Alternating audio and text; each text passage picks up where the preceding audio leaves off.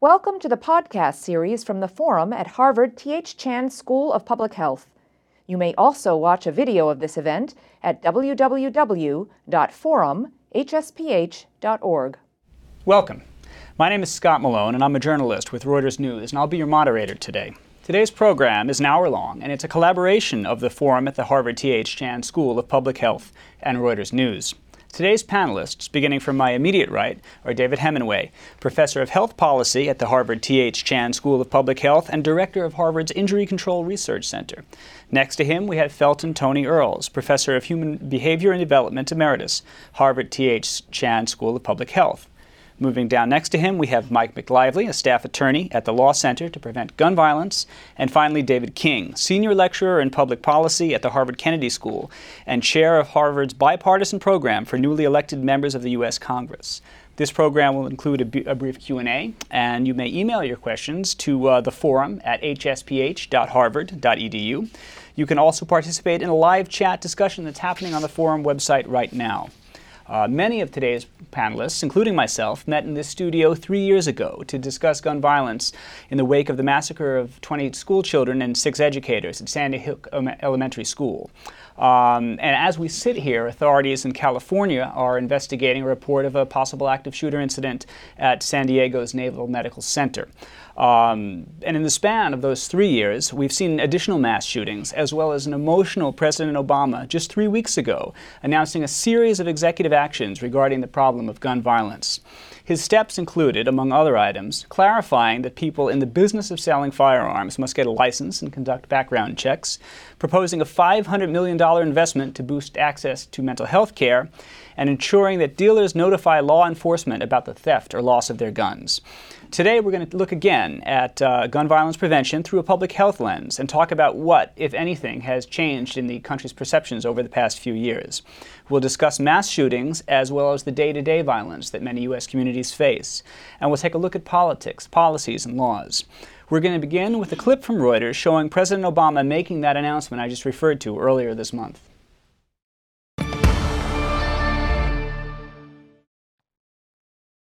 And the constant excuses for inaction no longer do. A fired up and emotional President Obama moving ahead on gun control without Congress Tuesday, announcing a slate of executive actions beefing up background checks for gun sales in the wake of countless mass shootings. From college kids in Blacksburg and Santa Barbara, and from high schoolers at Columbine, and from first graders in Newtown. Every time I think about those kids, it gets me mad. And by the way, it happens on the streets of Chicago every day.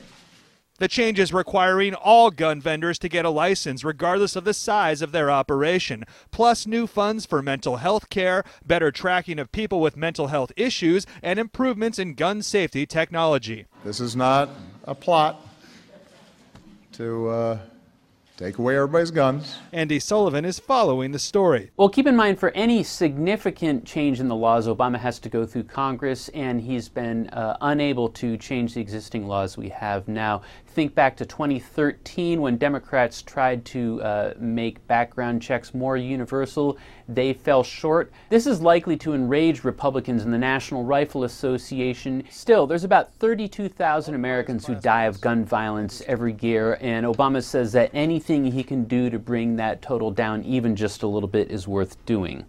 Thank you very much, everybody. Congress has not approved major gun control legislation since the 1990s, as the powerful NRA has worked to knock down all attempts to rein in gun ownership.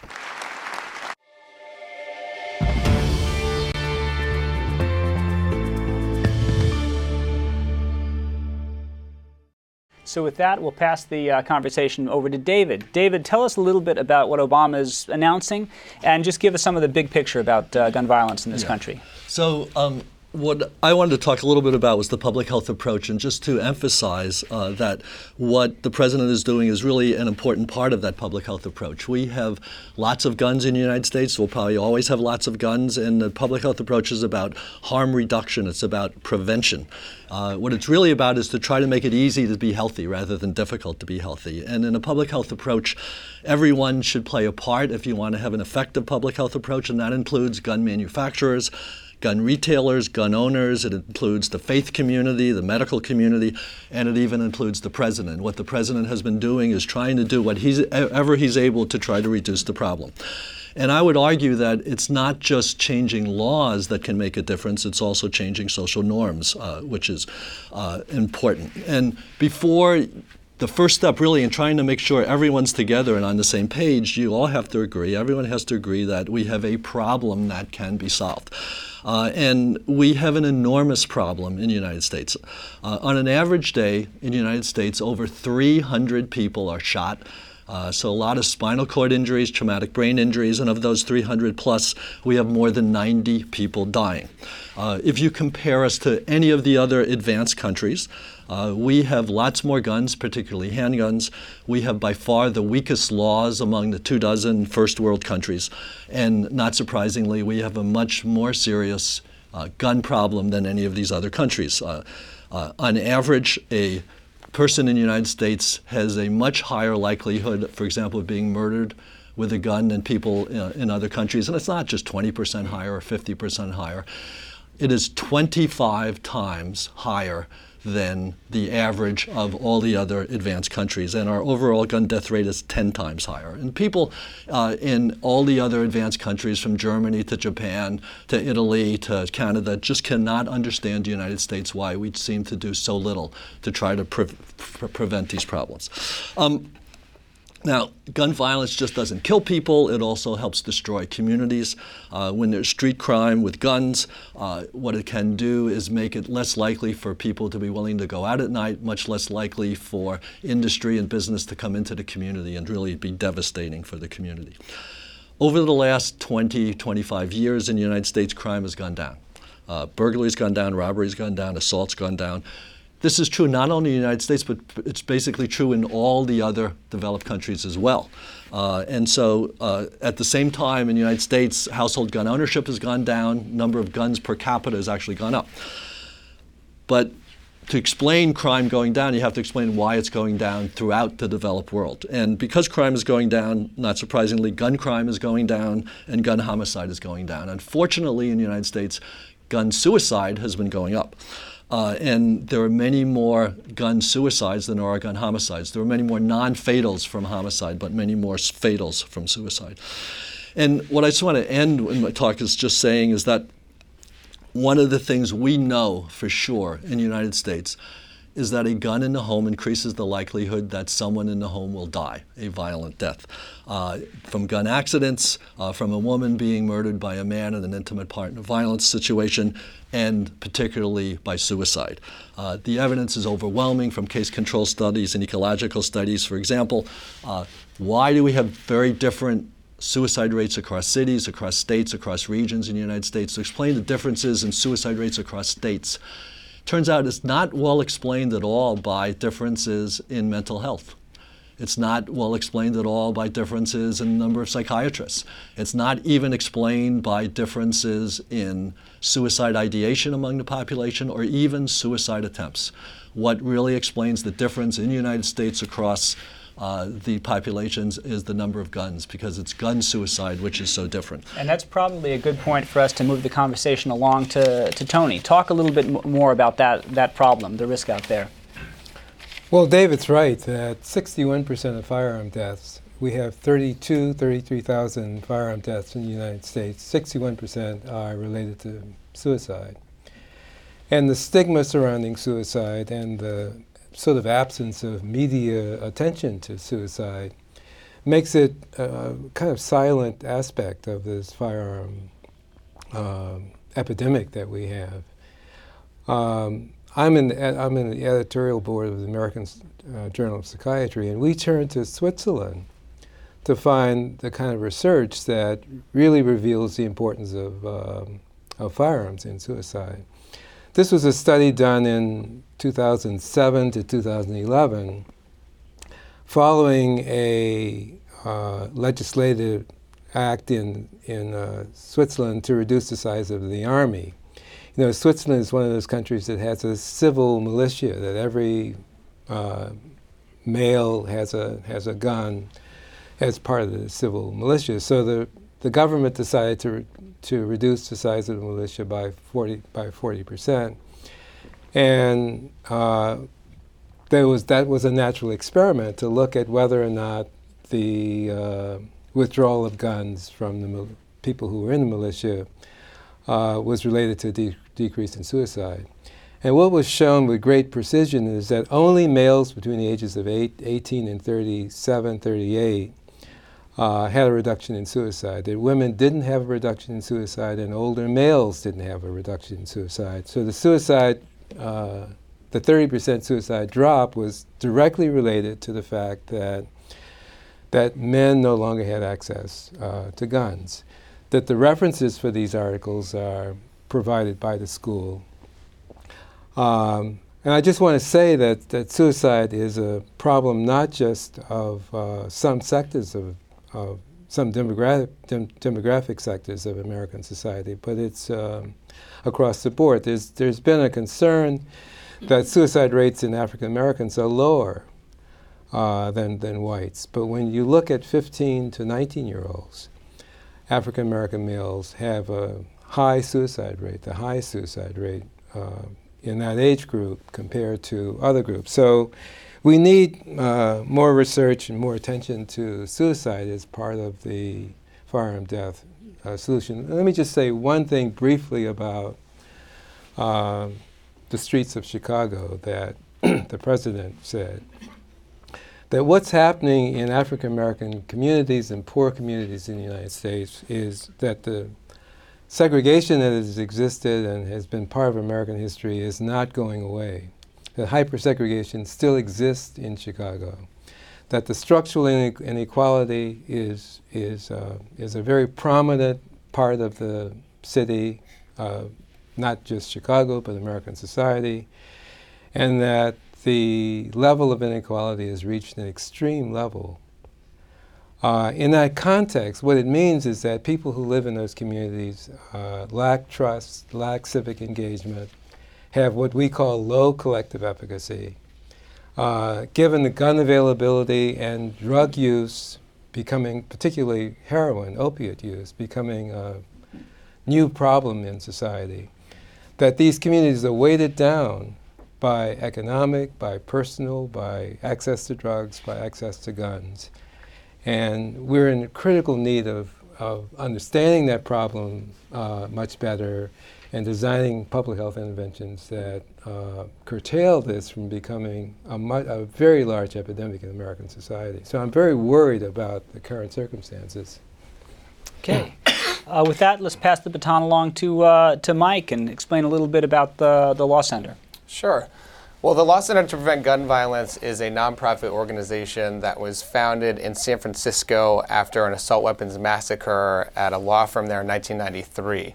So for the last 2 decades, we've been really analyzing the problem of gun violence in this country and looking at what we think are common sense, effective legislative solutions to this problem.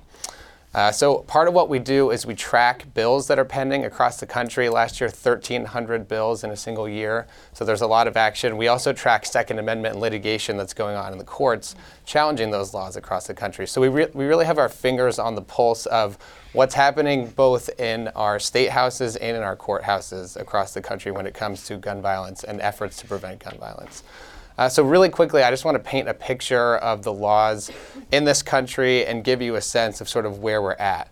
So the first thing you have to understand is that our federal system of laws pertaining to guns, especially compared to other developed Western nations that don't have nearly the same rates of gun death that we do, are very weak and they're not comprehensive. And they really sort of create a minimum baseline that states can choose to build above and create stronger laws. But as you'll hear in just a moment, not a lot of states take advantage of that. So, and in fact, sometimes our federal laws work against us in many ways. And just one example is that in the mid-90s, Congress actually essentially shut down funding for the CDC to study the issue of gun violence. So we know this is a huge problem. And we've actually tied one, if not two hands behind our backs, thanks to our federal laws really preventing us from even studying this epidemic. So we have this weak baseline. What are the states doing is the next question. So one of the things my organization does is we give a grade to the states each year based on the strength or weakness of their gun laws. And what we've seen over the last few years is that more than half of the states, last year it was 26 states, got an F grade. So they're failing. They're doing nothing above that pretty low federal threshold. There are a few states, California, New York, here in Massachusetts, a handful of others that do fairly comprehensively regulate firearms, but they are definitely a distinct minority. And what we see when we compare the death rates in states to their laws is that there's a very strong correlation between states having stronger gun laws and lower gun death rates. And the reverse is true when states have weak gun laws. You see higher gun death rates, and that's true across the board.